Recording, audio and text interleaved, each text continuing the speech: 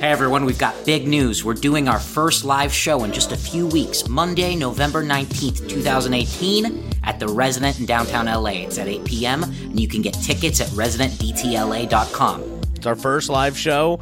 Leslie's going to be out here in Los Angeles for only the second time. You know, the only other time was my wedding. So that's how impactful and serious this live show is. You know, you better be there or you're going to regret not hearing these hot takes in person. Yes. In fact, we're not even sure if we're going to be recording this, okay? This will be exclusive to the audience there. We're going to have a lot of cool stuff, too. We're going to have T-shirts, a zine, merch, all sorts of good stuff for the Struggle Session listeners, but only if you're there live. Buy your tickets now. This show will sell out.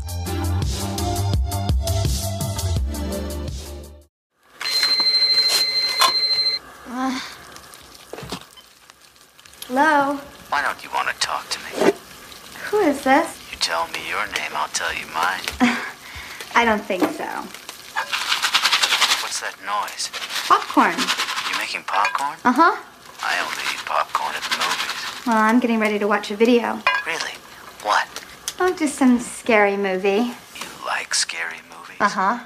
What's your favorite scary movie? I don't know. You have to have a favorite. What comes to mind? Halloween. You know, the one with the guy in the white mask who walks around and stalks babysitters? Yeah. What's yours? Guess. Nightmare on Elm Street. Is that the one where the guy had knives for fingers? Yeah, Freddy Krueger. Freddy, that's right. I like that movie. It was scary. Well, the first one was, but the rest sucked. So, you got a boyfriend? Why? You want to ask me out on a date? Maybe. Do you have a boyfriend? No. You never told me your name. Why do you want to know my name? I want to know who I'm looking at. What did you say? I want to know who I'm talking to. That's not what you said. What do you think I said?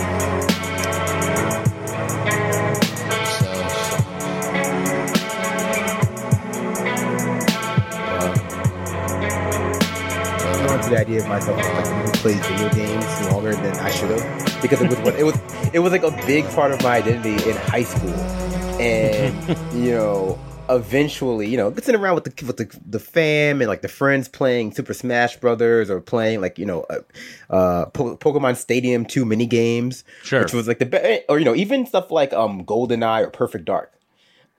But as I got older and after my World of Warcraft phase, I just slowly just became less and less interested in playing video games for long periods of time.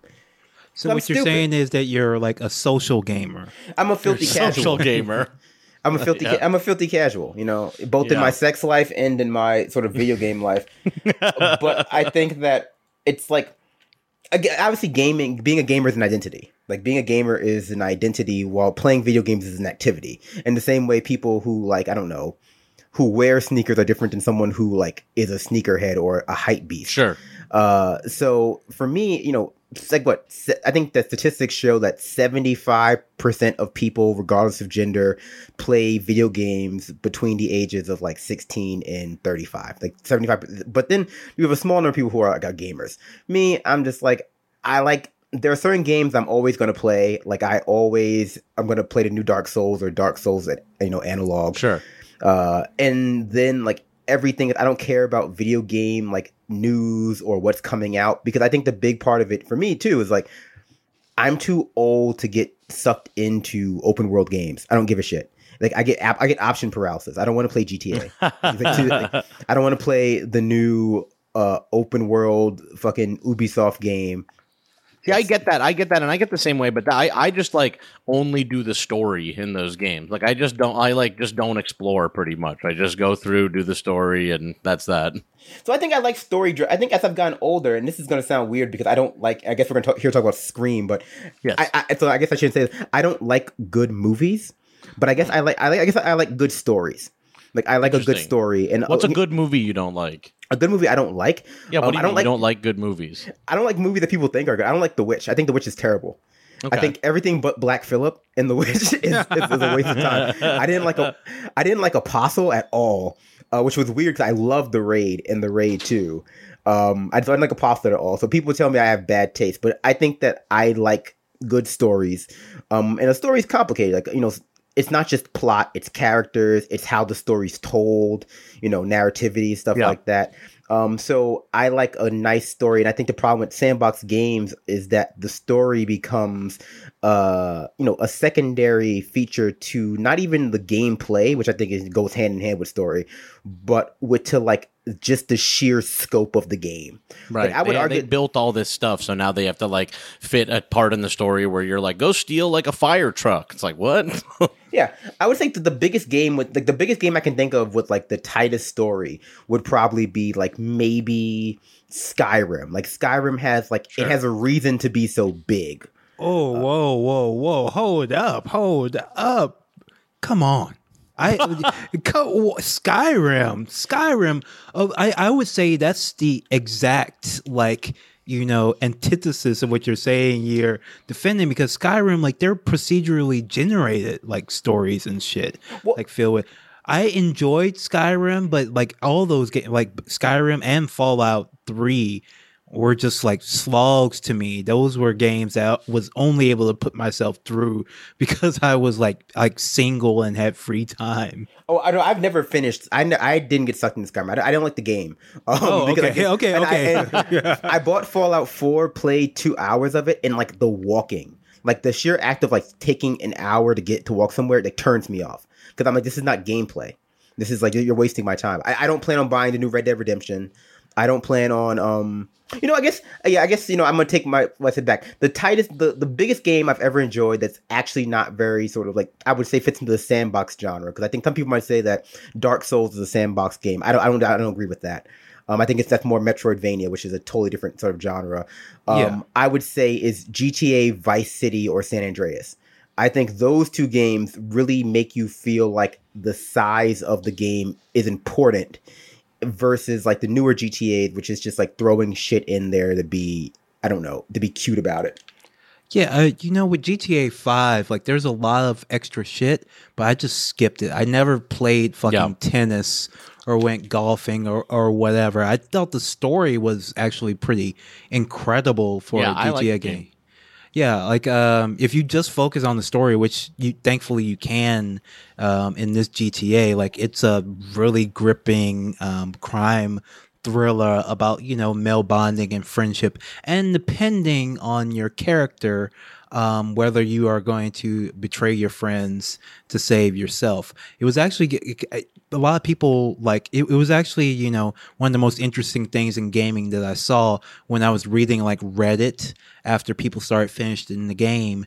And a lot of people because at the end of the game you have a choice between either betraying one of your friends or going out guns blazing, all of you dying in a blaze of glory. And a lot of people chose to betray one of their friends instead of taking the third option, right? And they were mad at Rockstar for making them do that. I'm like, no, you had another option. Take the third option. You just didn't consider it. That's the actual good. That was the actual good ending of the game. But so many people were mad. It's like, oh man, I really like this guy, but I had to turn on him because I like this guy more. And they were all pissed off at Rockstar. That's your character. That's you. You made that choice. You're the piece of garbage. Yeah, well, I mean, I can see why you guys would like GTA 5, because really, I know you guys did an episode recently with Aubrey on Fight Club, and GTA 5 is a lot like Fight Club. It's a story about masculinity, especially when you're talking I don't remember the names of the characters, but the middle-aged ex-convict guy. Yeah. Trevor, Travis, what is his name? I think Trevor's the crazy one. Trevor's the crazy one. Michael. Oh, Michael. Yeah, we look at him like Michael, and also the black guy, which I can say the black guy. Yeah. You look at the black guy. You're really seeing a conversation about what masculinity looks like, or rather what traditional masculinity, people who sort of ascribe to traditional masculine ideals about themselves and what the world should look like, are forced to live lives that don't necessarily match up with that, and sort of schism. And again, I guess I go back to what you're saying, the real masculine ending, the real point of that story is to go out guns blazing. Mm-hmm. And that's how the story ends. That's how in some ways that that's kind of a Western type trope too. It's to go out guns blazing. You know, like you go, or a gangster type trope. You go out guns blazing because the other option is like a violation of that masculine honor that you've sort of been cultivating this entire time without even really noticing it. Yeah, and so many people betrayed either Trevor or Michael. And I just want to say, if you're a Struggle Session listener who did that, we're really disappointed in you. Because you're a snitch. Play again. Play it again right now. You're a snitch. Don't snitch. You're right. Well, You can't load a save either because you did it on that save. You have to make a new one. yeah, clean slate, delete your save. Well, hello, everyone. Welcome to Struggle Session. I'm Leslie the Third. I'm Jack Allison. And today we're introduce yourself, man. You've been Yeah. on enough times. We've been on your show. You're family here, man. I love being family. You know, it's your boy Chad V, Chad Vigorous, aka Brandon. So really a lateral move, like a lateral move. But I'm going by Chad V until it stops being funny. All right. And today, you know, we didn't get on to talk one about thing, and I am go ahead. I am the host of the Discourse, which is Discourse. a podcast with a great name, great guest. As these two gentlemen have been on, Jack has been on recently.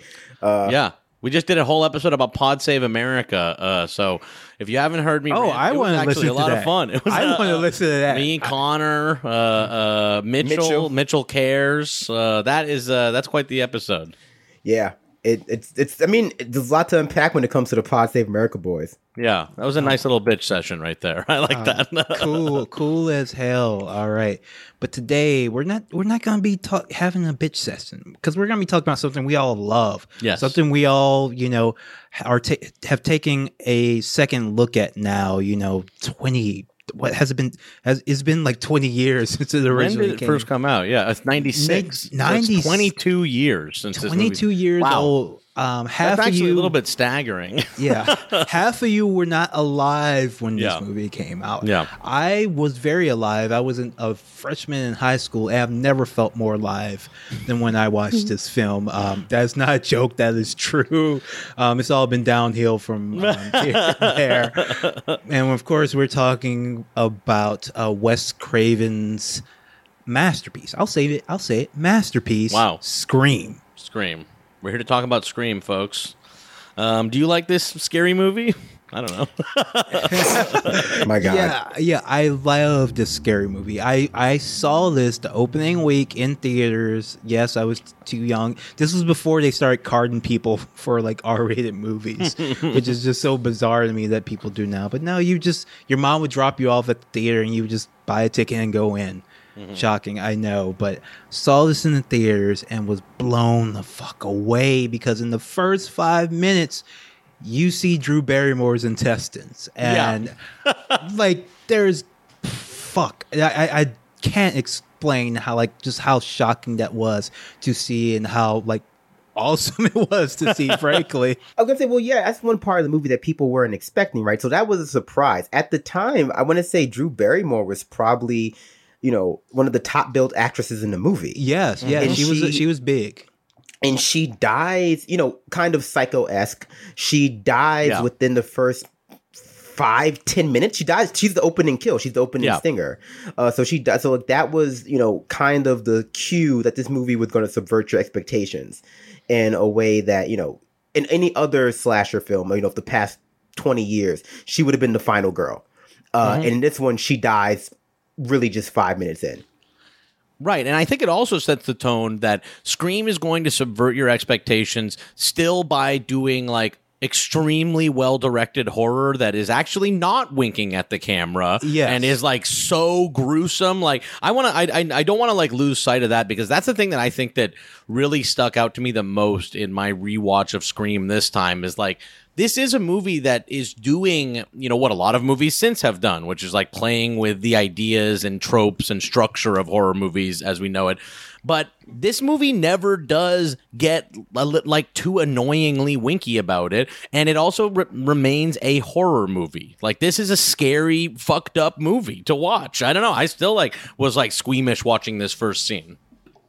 Yeah, like it does. Like exactly, Jack. That's why I love, talking about this film because it does both. It does, the postmodernist recontextualization of the slasher genre, which Wes Craven helped to invent and ultimately ruin and turn the crap. but then he brought it back in like a really like interesting and effective way while still playing within the rules of what should actually happen in a slasher movie. That's the thing. There's no violations here. Like, I think it's been misinterpreted so much, mostly because of like Jamie Kennedy's character, because he's someone who has watched slasher films and ends up being in a slasher film. But why wouldn't this be a world, the Scream universe be a world where teenagers watch slasher films? That's all it is. It's like he's seen slasher movies before. Like, that's it. That doesn't turn the film into like a parody or a comedy, in my opinion. Like, it makes sense that teenagers would watch slasher movies in this universe, and he knows it and he's living through it, and the killers themselves are kind of taking stuff from it, but it never gets to the point where I don't buy that any of this would actually happen. Well, I agree. And I think you both make some great points. And one of them is that this is a satire. And part of it, it's like, it's also a love letter to the slasher genre. Even Jamie Kennedy's character is based on an obscure, well, it takes inspiration from an obscure character in like an earlier 80s horror movie that no one has ever seen called Final Exam. And the movie Final Exam is actually referenced in Scream at a certain point, where you have this character in Final Exam who is kind of a weirdo sort of slasher movie buff who, or rather not slasher movie, but slasher movie / serial killer buff who goes around talking a lot about like serial killers and such. And Jamie Kennedy's character is kind of a pastiche of that when he starts talking about all of the various slasher films.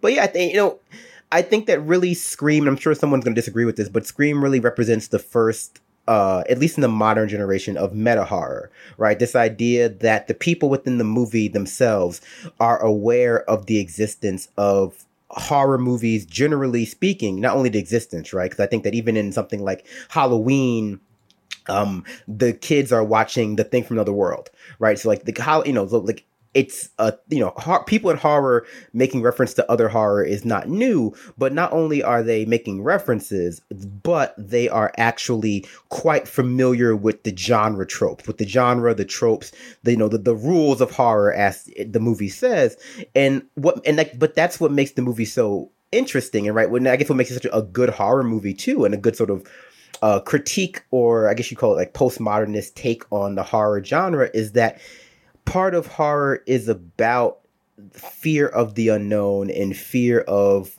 the loss of all this rationality and agency, and the world's turning upside down. And like in this movie, everyone is still very rational and using very rational sort of modes of thought. Like they know the rules, but they still can't escape the slasher. They still can't escape their fate. They still go through the motions anyway. And it's so, it's such an interesting idea that like, no matter what you're still not safe. Yeah, I also think that it kind of speaks to, as the horror genre evolves, it has to find new ways to scare people, right? Like it has to find, like, the first horror movies ever, like literally what people were first scared about in movie theaters was like an image of a train driving toward them, and they thought the train was going to run them over. So that was like the first scary movie, was they thought they were going to get run over by a train. So I actually even think this represents just a sort of, it like represents that they were making a movie about modern people. You know what I mean? Like, I feel like in the 90s, after slasher movies had existed for so long, people talked this way about horror movies. And when you saw a horror movie, I think people would like make jokes being like, haven't they seen horror movies or whatever? So I even feel like, even aside from the postmodern critique and everything like that, this was kind of a way to, like, by acknowledging that these are tropes, like, make it even scarier, like acknowledge that we're kind of all aware of what's happening here, and how do we, even go beyond that to still make a scary movie. Well, I'll just say too, I mean, just before, I don't mean to interrupt, but like, I think it's important to really sort of like, I think Jack makes a good point. At the time Scream came out, the slasher genre was dead. And it had been dead for a while, and like around 1996, around like between like the early 90s and the sort of switched from, I want to say Jason switched from Paramount to New Line, or New Line to Paramount, or a lot of old properties changed hands, and you sort of like a lot of really terrible horror movies coming out, like Jason Takes Manhattan and Friday Nightmare on Elm Street, The Dream Child, a lot of like really terrible movies, like the slasher. Of course, Halloween, like 5 and 6 was around this time too. So like the horror genre, like specifically the slasher genre that Halloween started, the original Halloween started, like was pretty, dead at the time. Yeah, I agree. And also like seen as corny in a weird way. So it's like almost this kind of like, I don't know. It's almost like, how do you make a movie about people who have seen movies? You know what I mean? Like, we're supposed to identify with the characters we see on screen, especially in horror movies. And so this just seems like it feels to me like I'm watching this and I'm like, oh, this feels like even scarier because these people have seen movies and they can't get out of it. Yeah. That's what I really love about the film, like, is the characters and the interactions they have with each other. They all seem just like real teenagers. Mm-hmm. Like they're shitty. They make fun of each other for no reason. They're mean to each other just because, like, that's what high school was. Like all these people are they're a little bit older. I mean, Drew Barrymore. I don't quite know if I bought her as a high school senior. In Scream the franchise, you end up sort of getting all, like, because you get Sarah Michelle Gellar in number 2, and so you get all the kind of like nearing 30s-year-old people that played teenagers in movies in the 90s. This is great. It's great. But in Scream, I'm surprised Courtney Cox is not like a 13-year-old in this movie. But like in Scream, it feels like it's on purpose. Yeah, like, it does actually. It feels like you're like, it's part of the joke, right? It feels like you're in, not the joke, right? But it feels like it's a love letter to the idea of, and they even cast like a young Nev. He cast like a young or relatively obscure Nev Campbell to be Sidney Prescott, which is a kind of a typical horror movie thing, right? Jamie Lee Curtis wasn't known before Halloween. That kind of made her career. Like an unknown actress as your sort of heroine in the movie. But I'll say this, and I mean, part of Scream ended up being, kind of analogous to what, to what Pulp Fiction was to action movies. Like Scream to horror was what Pulp Fiction was to action movies in the 90s, where you see like, in action movies, you see this sort of this emergence of Quentin Tarantino-esque smug-ass, dumbass characters, like having like all these meta annoying conversations in all these, so many different action movies, like both ranging from like B tier, like cult classics to higher A rank, which are aping the kind of dialogue of Pulp Fiction. And Scream led to the same thing, right? You have this new wave of not only meta horror, as in like horror meant to critique other horrors, even like Wes Craven's New Nightmare, the other movie that Wes Craven did that was like this. But like just the characters, like the way the characters interact, like they were no longer, the characters like had always been sort of flirting with being, snarky teenagers, like Jamie Lee Curtis and Annie and Linda and Halloween. But like this sort of like, I want to say Buffy-esque dialogue, right? Which is not fair, but like this sort of smug Buffy-esque dialogue, that you see like kids cracking wise and, teenagers being like complete pieces of shit and like, more kind of cursing and like graphic and humor. Like horror was no longer afraid to like be funny sometimes. Inject a little humor. And that even comes across in, I want to say, Halloween H20, where you have like, the opening not Jamie Curtis, but oh my god, the kid who was in everything for a while, he was in Looper, Joseph Gordon-Levitt, like Joseph Gordon, like a young Joseph Gordon-Levitt. You have like a young you have a bunch of young like teenagers who are just like not afraid to be a little bit funnier, a little bit more like edgy and aware of what's going on, and like that kind of you can sort of see once you watch Scream, and I think it kind of suffers from like the same thing as Seinfeld suffers from. Like if you watch Seinfeld now, you're like, this is so cliche and stupid. But like that's only because things have taken so much from Seinfeld and so much from Scream. Yeah, like it's like you can sort of see its genealogy in everything you see now. I'm just so sorry that all the generations that came after the 90s are just so bad and can't appreciate that Scream, Buffy, and Seinfeld are all great and impeccable, frankly, especially the dialogue. I haven't watched Buffy, but I'll rep the other two. The only thing that doesn't hold up about Buffy is that until like season 5, all the black characters speak in jive. Like every single one shows up. Not perfect. Or like, yeah, it's not great. I do want to take a moment. I owe Drew Barrymore an apology. She is actually one of the younger cast members in this film. She was 21 at the time. Nev Campbell was 26, I believe. Jamie Kennedy 26, Skeet Ulrich 26. David Arquette was only 25 in this one. Yeah, I mean, so that seems on purpose, though. Like, you have even the adults and the adults and teenagers are the exact same age. Yeah, yeah. Sorry, Drew. Nev was 23 at the time, so not quite no teenagers in this film, but they pull it off as far as I'm concerned.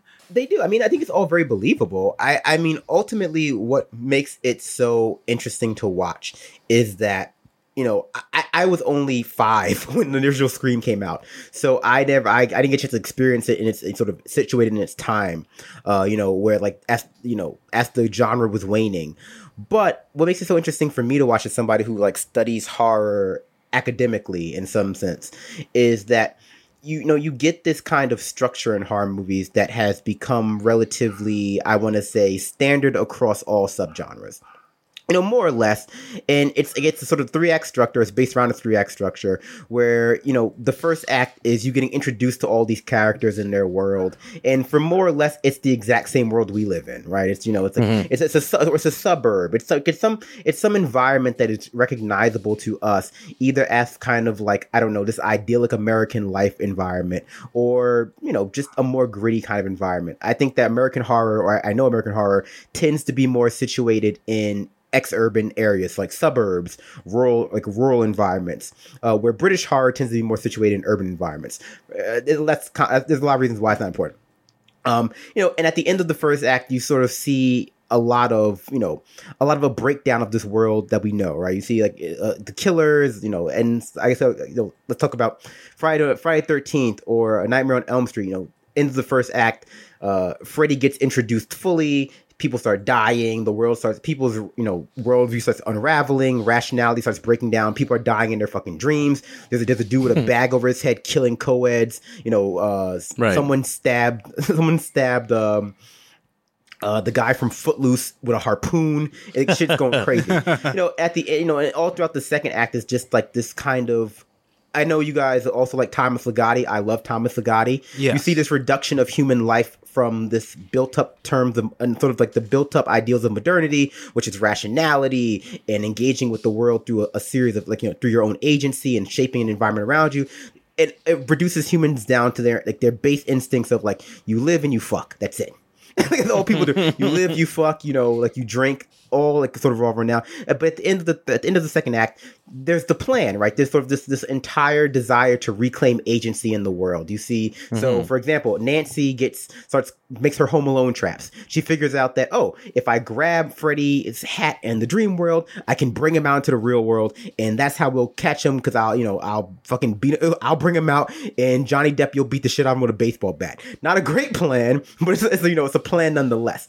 And then at third act, the plan is enacted. It either works or doesn't work. Doesn't make a difference. But there is this sort of overarching kind of trajectory of rational world, loss of rationality, trying to reclaim rationality, reclaiming it, not reclaiming it, more or less with the stinger and like the sort of twist ending. That's it. But what I like about Scream is that there never really is this explicit loss of rationality. No one ever loses touch with the rules of the world, because they're very familiar with the new rules. The new rules of the world that they are forced to live in, which is a slasher movie, are not unfamiliar with them. It's not something that they're unprepared for, but there's a difference between being unprepared for something sort of at the core human mental level, and actually being able to control your environment. We might, for example, understand how climate change works, but it doesn't mean we can do anything about it. And I think that that's one of the more interesting features of this movie, is where you have them sort of perfectly aware of the rules of horror, perfectly aware of what you should not and should do to stay alive. And it just does not help, either because they don't follow them, or because the killers are also aware. what you should and shouldn't do. Yeah, that's a brilliant point. Yeah, it's a really Brandon. good That's really good. I mean, because like when you really look at this film, like you said, it's an idyllic suburb, and it mostly remains that way for most of the film because people are mostly just go about with their lives. Like, yeah, there's a killer on the loose. Yeah, he knocked off the head killer leader, but for like 90%, 99% of the people, they didn't know her. Right. Some of them they didn't like her, and they just go about their lives because sometimes violence happens. They actually set it up where they talk about how Sydney's mother was murdered the year earlier, and for the town this wasn't some traumatic event. It was just like a kind of tabloidy thing where they talk about how Sydney's mother was a slut, and that's kind of what Gale Weathers represents. Like, she doesn't run from the horror, she's always constantly running to the violence because it means something to her career. It's like there's horror all around, but these people kind of still go about their day-to-day lives and sometimes run towards it. Yeah, and it teaches you too, like Jack said earlier, that there's really, how many smartasses set through Halloween 1 and 2 and like Friday the 13th 1, 2, 3 and go. Why would they do that? Why would anyone run upstairs? Why would anyone hide in the closet? Why would anyone do X, Y, and Z? Why wouldn't you just run out the door and run away? And like in a movie, I think what makes it scary is for like, it not only works on the level of people who don't see horror movies, like your filthy casual horror movie. I go on Halloween to see this movie, or I take my girlfriend there because she lets me finger bang her when she gets scared, but it also on the deeper level, like that sort of, multivalent horror where it's like, okay, but if you are aware of things, like, you still could not survive this. Right. Well, I mean, this movie like shows that directly with the scene with Jamie Kennedy's character and the look behind you scene. It's like, the movie is saying to you, like, even if you're a look behind you guy, you will still die in this scenario. Yes. Yeah, like, if you're a run out the door person, you'll get. That's exactly what Drew Barrymore does. She runs. She tries to call the police. She runs out the door, and she's so close. Like that scene, she's so close to her parents that they could hear her if she hadn't been punched in the throat, and she gets ripped apart, and like nowhere is safe. This movie, like, while like it's acknowledging all the questions of horror movies, it actually also like is an answer to all of them, and like and like subverts them, but again in a way that's not so like winky or self-aware. It doesn't like, it's not so proud of itself for subverting these tropes in a way that, I mean, I'll just say that, I was saying this before the show, but rewatching Scream really made me not like Cabin in the Woods a little bit more. Yes. Is how I feel, actually. I watched this and I'm like, this is a horror movie. It's shot like a horror movie. It's scary. Those are 3 check marks that Cabin in the Woods does not get. And it's also just so not proud of itself in a way that Cabin in the Woods is so proud of itself. Yeah. I hated Cabin in the Woods the first time I saw it because I always keep Scream in my memory. And like, I want films to be clever, but if that's all you've got, like, I don't need that. Like, I can just read like an essay about, tropes in horror movie from, that Brandon would write much more than I would spend 90 minutes watching Joss Whedon tell me that he saw Hellraiser. Like, and Evil Dead. Like, oh yes, you saw Hellraiser and Evil Dead. Great, fantastic. That's not a movie. You're vaguely familiar with H.P. Lovecraft, and I do have to put it on Goddard a little bit because I'm like, man, Cabin in the Woods is just not scary. Like, I just don't think that there's a moment in Cabin in the Woods that feels scary or even really feels like a horror movie. Like when they first arrive at the cabin, I'm like, man, like I just have never seen a scary movie cabin shot so unscarily. Yeah, like you think if you're going to say you're clever and you know all this stuff and you know how horror works, like, yeah, exactly. The most important thing, very important. Look and tone are actually some important elements of horror as well. Of course, and I mean, I think that you've nailed the head. Like, I like Cabin in the Woods, but it's not. I don't think it's a horror movie per se. I think because it's a satire first and a horror movie at a distant second, and it's like a scary movie. Kind of, actually. Yeah, it's like Scary Movie, but proud of itself. By the way, I do like the scary movies. I think 1 and 2 scary movies are kind of funny because like they sort of, they really bring home like a difference between parody and satire. But because like Scream is a satire second, but it's a horror movie first, and maybe even a satire third with like a love letter to the genre second. But I don't necessarily feel the love of horror when I watch Cabin in the Woods. I see somebody who thinks like who's read the TV tropes page on horror and like knows all of the symbology and like knows the language of horror, but maybe doesn't necessarily understand why it does and does not function. Right. Because like it's so clever about it. And I think that, there is that weird there's that weird shift where it thinks it's going from like a horror movie to like this sort of, I don't know, science fiction kind of action thing, which doesn't really work for me because like you said, the atmosphere of the horror environment is never fully realized. It's never fully... It feels like a horror movie. It never feels like a horror movie. Yeah, it's never shot like a horror movie really, except for like little individual scenes I think are pretty good. Like when they go down into the basement to like, and they see all of like the little horror tokens and shit. Oh yeah. I kind of don't dislike that scene. It's shot scary. Yeah, it's shot like a horror movie, but everything else is shot kind of just like flat. It's flat. TV, very TV.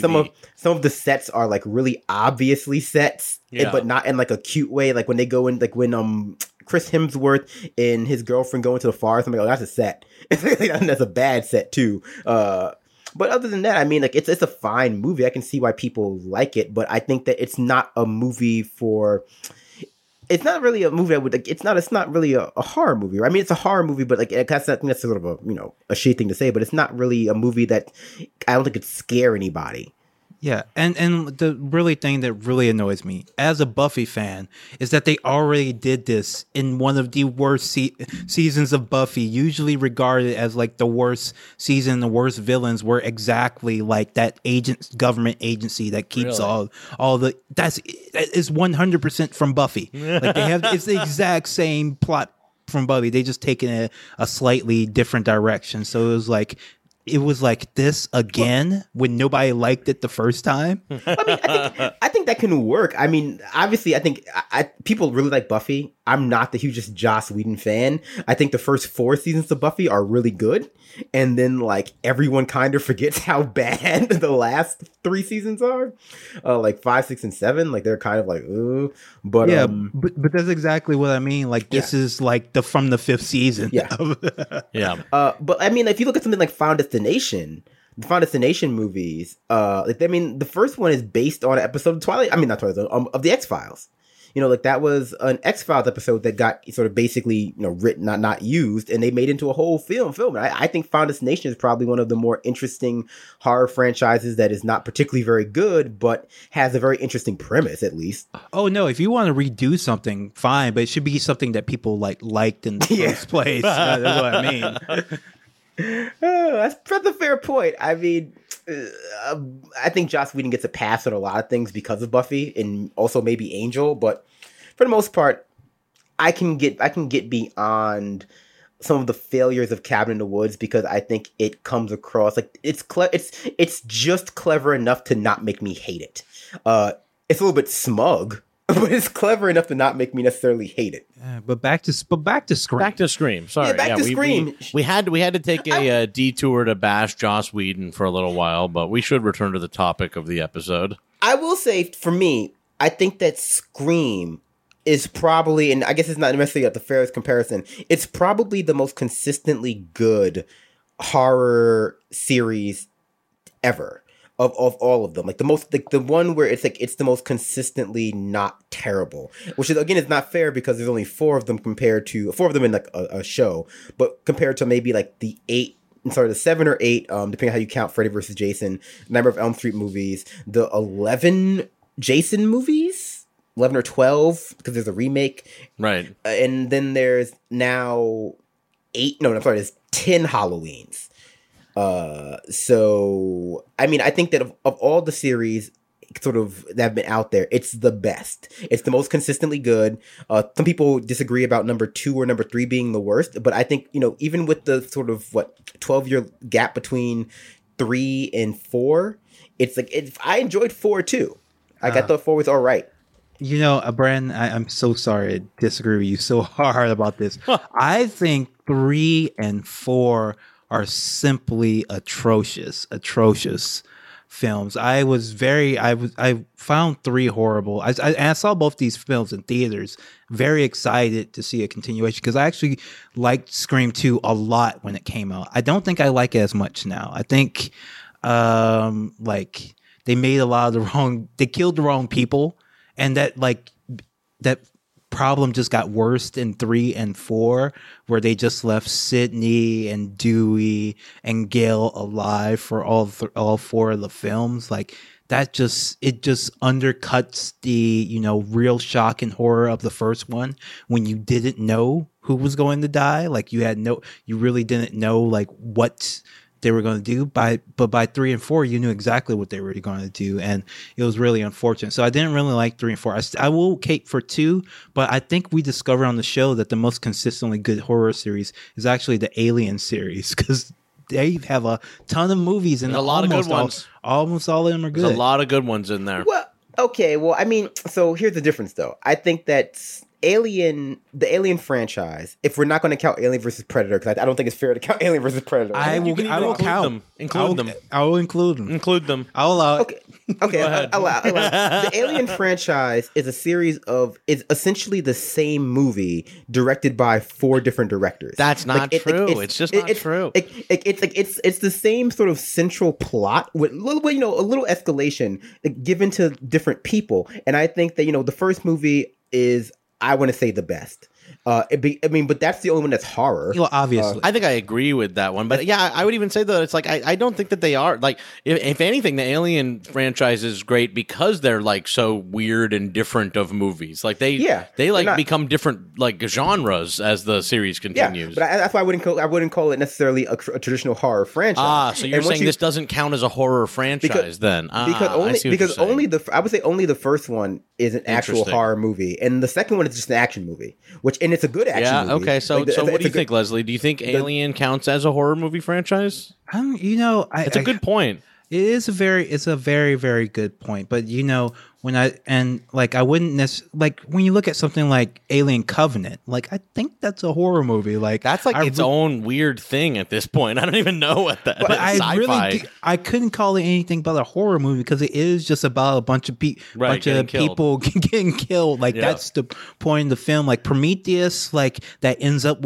being about, but there's also some mythology there and et cetera, et cetera. But Covenant is just people getting ripped apart.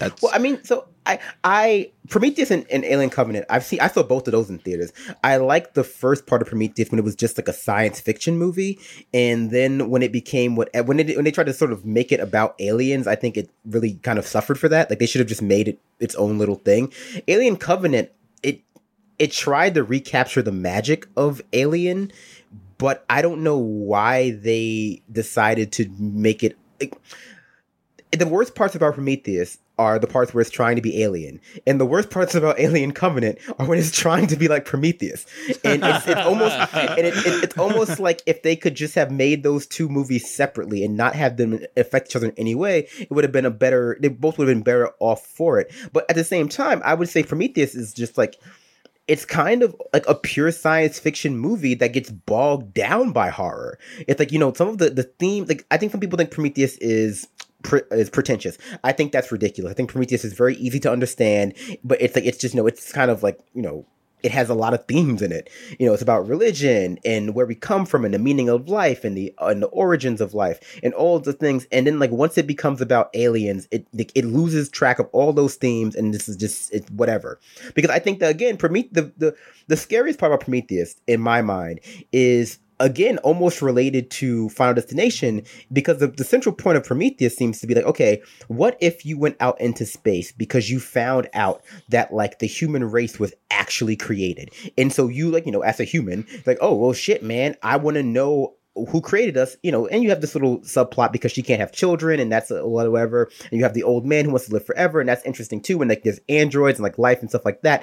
And you find out that the people who created you hate your guts.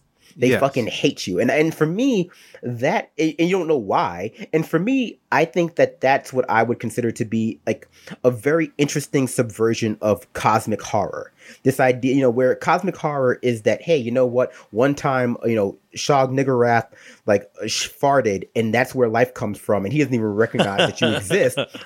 And, your life and death is so petty to him that it's not even worth his consideration, even if he registered it. Like, the opposite is this sort of very personalistic, but still kind of theological horror, where it's like, okay, yeah, what if there is a God, and he knows you personally and does not like you? He personally does not like you, which I guess Finest Nation touched on it too. It's like, yeah. That's a line from Fight Club, actually. Yeah. Yeah. Yeah. It's like, what if there's a God and he hates you? Like, what's scarier than that? It's like, and it's not really a theme that you see developed a lot in horror. And I think Prometheus does its best to touch on that theme, but then because they wanted to shoehorn in aliens, they never really bothered to fully explore it. And then in Aliens Covenant, it just becomes about, I don't know who, like, there's like a Noomi Rapace kind of character. Like, I think they keep throwing in, I want to say, like, sort of Ripley stand-ins for some reason, and like I don't think it needs that either. But I think Noomi Rapace is hot, and so is the other chick who's in the Covenant. Well, that's why I talk about. I think Alien suffers because it changed Ripley and turned Ripley into something she was never meant to be, and it kind of ruins aspect of the franchise because you can never get away from Ripley when she's so much cooler. I think in the first one, I like that Ripley a lot better than like the taping a flamethrower to a machine gun with a chainsaw Ripley. Well, I mean, she has growth over, like, between the first and second movie. I think that she has a little bit of growth, and that speaks to what I was saying about agency and horror, right?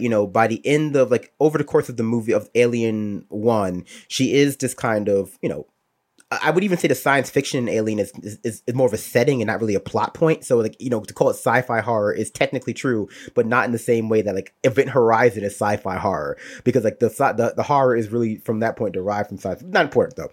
The point is really that she has this arc over the series of her sort of reclaiming her agency from this sort of traumatic event, which I think is interesting, especially sort of in the framework of horror. But the second movie is so much just about action. It's so much about this sort of impending alien threat being taken down by Space Marines, which of course the Space Marines proved to be ineffective when compared to Ripley, but it's like they never really sort of reached the heights of horror that I would expect from a horror movie. And then 3 and 4, Resurrection and Cubed. Aliens Cubed and Resurrection, they just kind of go off the rails, and they're fun movies, especially like Resurrection. It can be fun, but they never but none of them ever reach the same heights of horror. And I guess 3 another Joss Whedon joint. The French one does all right, but like at the prison. But then and then Alien versus Predator is whatever.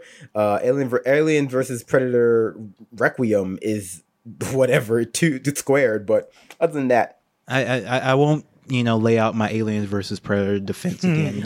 You can hear it on the old bonus. Yeah. You can go listen. It's fine. I would say this. I agree with you about 3 and 4 of Scream, and I think that probably the best way to tackle that would have been to make the killers one of the original characters from the first. Yes, film. Because there's always been this like fringe theory floating around about Dewey being one of the killers in 1, and had they made that the case in 4 or 3, better 3 would have been better, because the killer in 3 was stupid. That was like a stupid and I think that Randall, like, shoehorning Randy back in when they killed him was ridiculous.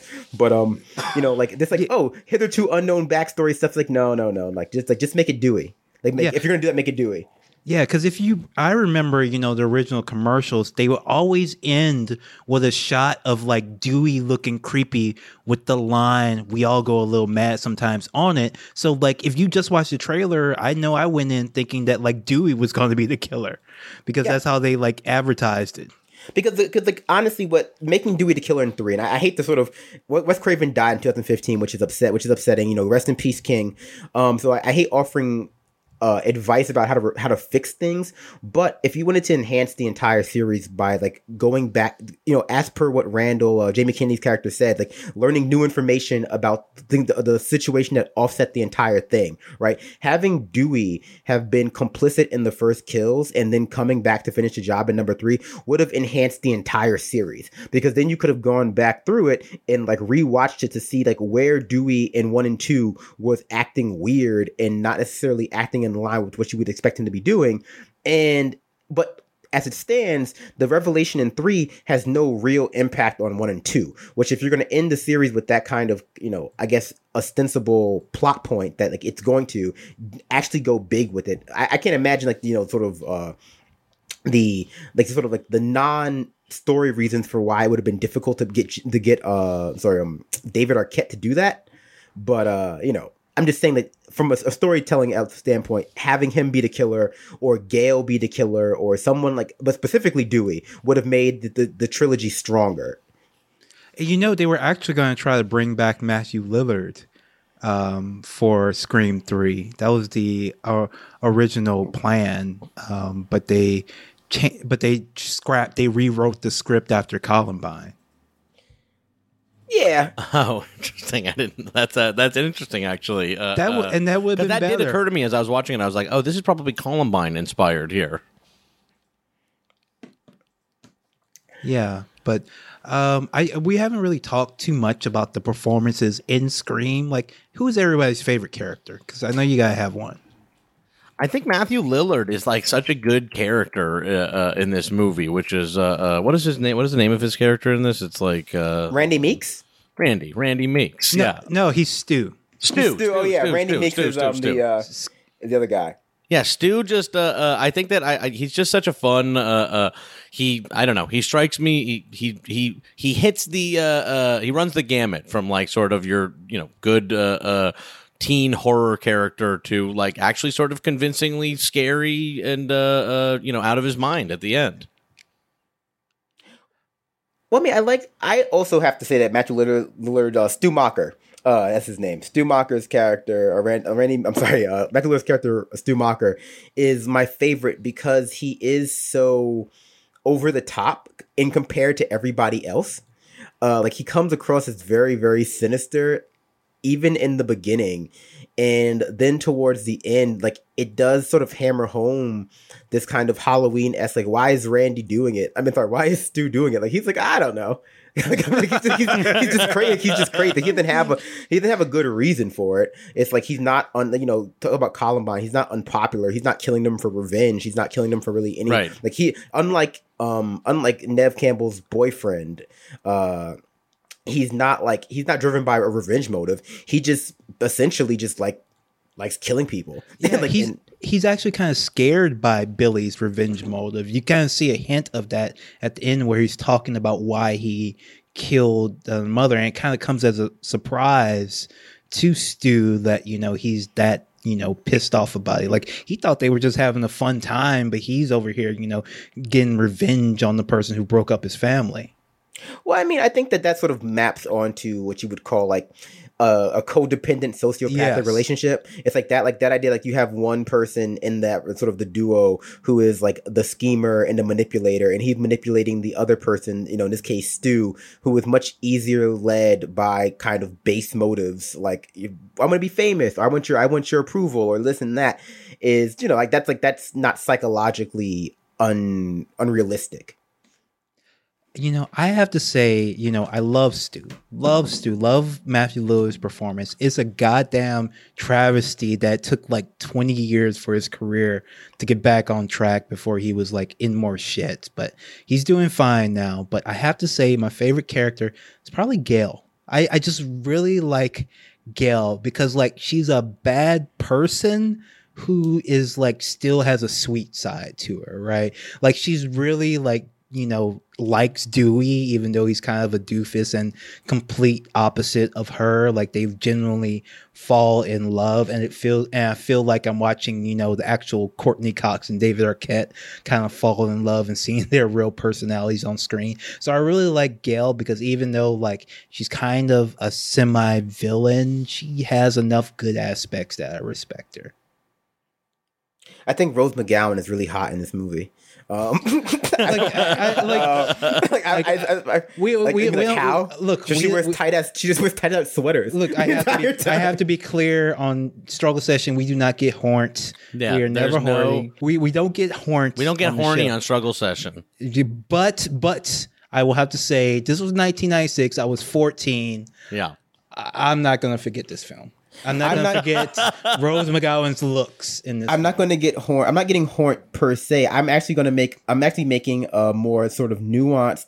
It's an interesting sort of conversation about the slasher genre overall, right? In terms of like where like what it derives its horror from, and like what is meant to. So I get if all horror, every subgenre of horror, every sort of movie, slasher, creature features, natural disaster horror movies, so like things like Twister, or if they're all sort of meant to act as criticisms of particular aspects of our society and our world, what does the slasher movie genre essentially critique, right? Like what is it a critique of? What is it meant to lambast within our society, and how does Scream take those critiques to the next level, or essentially critique those critiques? Is with any good postmodernist philosophy. Like the slasher movie genre obviously is meant to critique the ideas of burgeoning teen sexuality as a dangerous thing, right? So you see in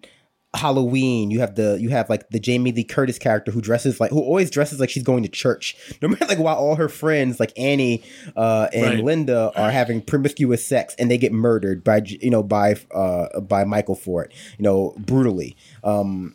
And you have Friday 13th, which is all about the camp counselors having premaritals, being punished because they were having sex instead of watching Jason, and that's how he drowned because, whatever. And like, so like that has been a particular aspect of the teen slasher genre since its inception. This idea that teen sexuality in a sort of a secular way is incredibly dangerous, and it has to be sort of safeguarded against, and if you sort of deviate from these societal norms, if you deviate from purity and chastity, if you deviate from if you stray too far from the path of the light, you will be slaughtered by a dude in a hockey mask. And this movie, Scream, it takes that to, it critiques that critique by explicitly having Sydney have sex and then surviving. Yeah, like the whole thing is like they wait. The reason they don't kill Sydney is funny. Like the reason, and this is kind of what causes the killers to lose too. It's like the reason they don't kill Sydney is because essentially they wait until her and Billy have sex, and they have plenty of time to kill her. But like it isn't until like Billy and Sydney have sex that they actually try to kill her, and that's when they fail. But no, I'm sorry, but please go ahead. Yeah, I was gonna say like, so Rose McGowan gets trapped in that doggy door, in part because of her breast. So I don't know if that's a commentary on something, but maybe. But I would say that like the way this film handles like sexuality, like it kind of like it accepts it.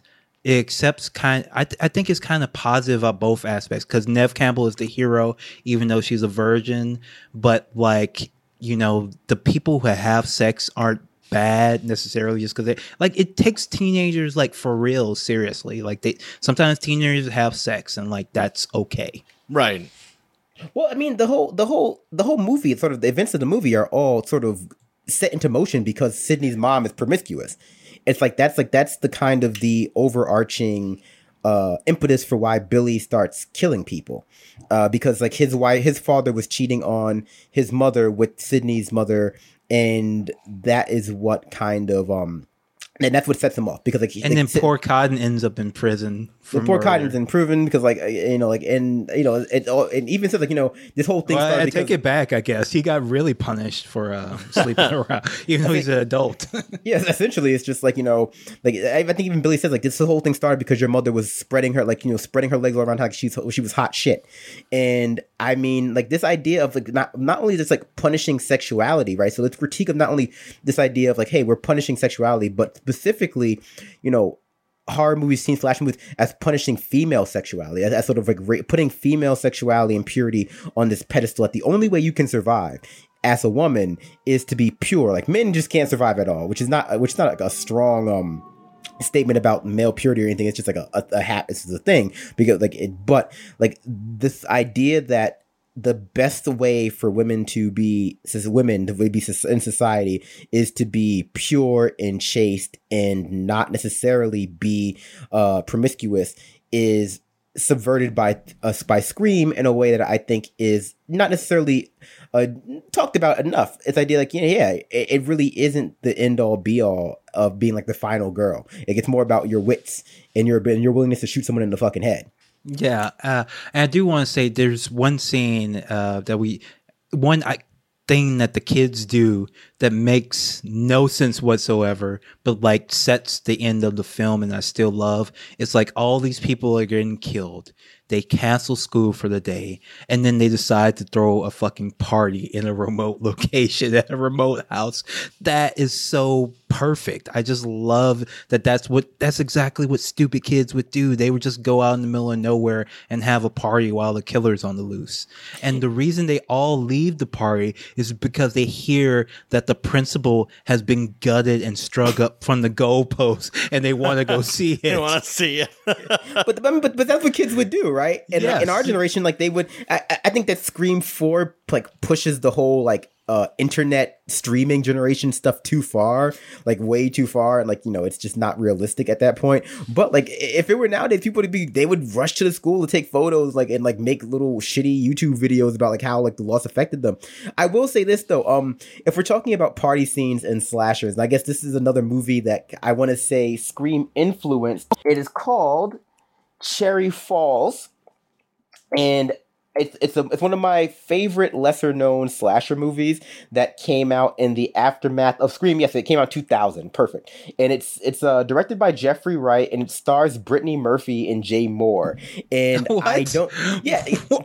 So wow. No, Brandon, this is not a real movie. This is a fucking Matrix glitch. There's no way that I missed both a Brittany Murphy and the Jay Moore movie. Let alone one together. This movie's called Cherry Falls. I watch a lot of horror movies. I watch a lot of slasher movies, and if I'm going to like critique or say a Scream critiques this idea of female purity within itself in a sort of a half-hearted but still kind of interesting way. The entire point of Cherry Falls, is to critique the trend of virgins surviving in horror movies, because the premise of Cherry Falls is that there is a serial killer going around a small idyllic town, and he is only killing virgins. He's only killing virgins, and so the only way you can survive is to have sex. And that's what that sounds again like a parody, but taking kind of like the inspiration from Scream, and like it does take a lot of inspiration from Scream.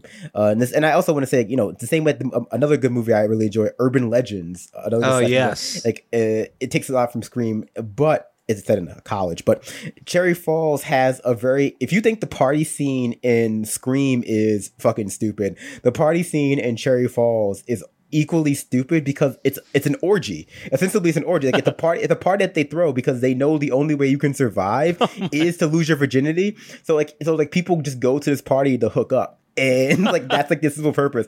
And like the movie is not like. It's not the best movie you will ever see, but it's a very interesting take on this. And Jay Moore is great in it, and Brittany Murphy is one of my sort of favorite horror movie actresses. And so I would definitely suggest taking a look at Cherry Falls. Oh hell yes! Yeah, wow. I just looked up the IMDb for Urban Legends. Jared Leto was in this movie, and Michael Rosenbaum. I did not remember this. I remember liking this film, but not remembering who was in it, apparently, aside from Tara Reid, who ended up being the killer. It was really cool. Wow. Yeah, I mean, as like I said, like all of these post-Scream horror movies really took a lot of inspiration from Scream, and it's like the dialogue, this idea of subverting your expectations for who the villain might be. Like if you think that the killer in Urban Legend is a shot from the dark, wait till you see Cherry Falls, because the killer in Cherry Falls comes out of nowhere, and it's hell yeah. This is some very good Cherry Falls advocacy. Hell yeah. You're doing Cherry Falls. Wow. I'm a big fan of meta horror, and I think that horror movies come like I think horror is like the only genre that can be really. I'm gonna be proselytized for horror. I think horror is probably the best genre that we have as a society to critique society, because you can't fake horror. You can't churn out horror in a way that is disingenuous and have it still be scary. It can be successful. I think Blumhouse gets a lot of shit for like being like kind of trash, but I think that they do all right. But it can be successful, but like it doesn't necessarily be as scary as it could be. And so I think that horror is the hardest genre to fake. And so by nature, like it's the best genre for delivering critiques about our society. And so but because of that, it's the only genre that can really have like a meta genre. Like, you know, like there is no like real meta action. Is there? It's like really a meta action genre. I guess the like Last Action Hero, but like that's not that's a good movie though. That's a really good movie though. I really like The Last Action Hero. It is, but like you can do one of those. You can have satire. You can have like, you know, Paul Verhoeven esque like satire.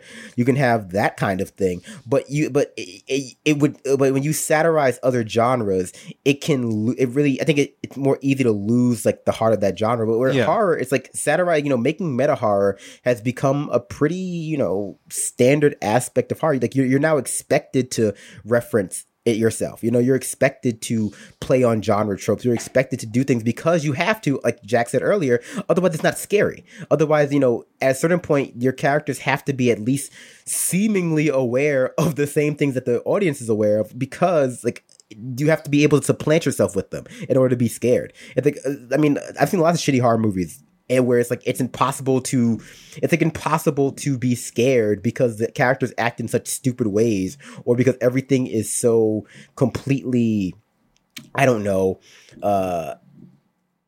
obtuse, like Saw, like Saw, or Saw is just like kind of disconnected from humanity altogether. I kind of feel like I don't like connect with those characters even before all the torture starts happening. It's hard to, because like all the characters in Saw are bad people, right? like everyone, like that's the whole premise of the movie. Like everyone is bad and they're being punished. So like it's not real. So it's like it's hard to connect with them. And I mean, of course, there are more sort of substantive academic differences between like horror and terror, like which like are two different things. Mm-hmm. You know, when you talk about Gothic literature and Gothic genre, where like horror is more like psychological. I'm sorry, terror is more psychological, and horror is more sort of graphic and stuff like that. Or it might be vice versa, but I'm pretty sure that's right. And so I like horror as a genre because two things. Like I always say, horror and pornography get at the heart of society. You can't fake what makes you scared. You can't fake what makes you hard. So it's just like, yeah, these are the two things. They're more guttural. Drama just slides by. It's too easy to make a drama, I think. Yeah, because emotions are complicated. Emotions are complicated, and they're culturally mediated, right? So like happiness, sadness, you know, things like that are culturally mediated. You know, their expressions are culturally mediated. What causes them, the proper way to sort of perform them, are culturally mediated. But fear and arousal are affectations. They're pure responses to things. But of course, you know, we as societies, we have sort of different things that make us scared or horny based on how we're sort of enculturated and socialized. But you can learn about a society because of that. Like you can learn like what a society is afraid of by watching their horror movies. Like look at The Ring, and Japanese horror is its own genre that doesn't necessarily always translate to American, and our horror doesn't always translate over there.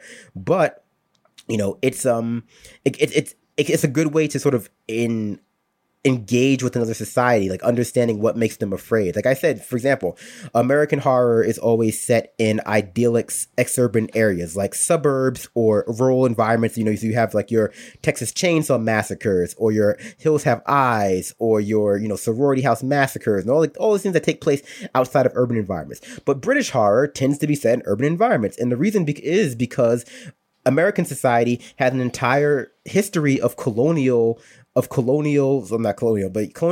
and sort of manifest destiny, in settling the West, in this fear of, you know, unsettled spaces that British society doesn't necessarily have. But they do have this sort of fear of, you know, urban environments. So like it's a really interesting kind of way to understand people. Absolutely. And I just since you mentioned J-horror, I want to put a pin on this. The best horror franchise is the Grudge one. Most consistently good horror franchise. I mean, I've only ever seen parts of the original 3, and I've seen the remake. I've seen with Sarah Michelle Gellar, who was also in Scream 2, and she gets her ass kicked in Scream 2. By the way, that was really funny to watch after years of seeing it. Like I guess I'm sure she had like the time of her life getting thrown out that window because she was usually such an ass kicker, and here she was just like a normal person, and yeah, she got gutted. Yeah. And I mean, that's a good scene too. I mean, that's the one she's just like, that's the one where they call her on the phone and she's in a sorority house, and it's kind of this like weird sorority house massacre type pastiche, and she's just like, I hate those movies because there's always some big breasted blonde bimbo who runs upstairs when she should be running out the door. Yes. And she does end up running up the stairs and then because he's at the front door. Yeah. It's great. Yeah, but we've talked a lot about Scream, about the nature of horror. Thank you so much for coming on again, Brandon. Where can people find you? You can find me on Twitter at Pretty Bad Lefty. It's spelled how it sounds, PrettyBadLefty. Or you can find me on my podcast, The Discourse. You can find it through my Twitter account, but you can also find it on SoundCloud at The Discourse. It's the only real one, I think. And, you can find me on Patreon at patreon.com/expanded discourse, where we have extra content for subscribers, my writing, it's great. It's all great. All right, cool. Thank you so much for coming on, man. Peace. Of course. Thank you.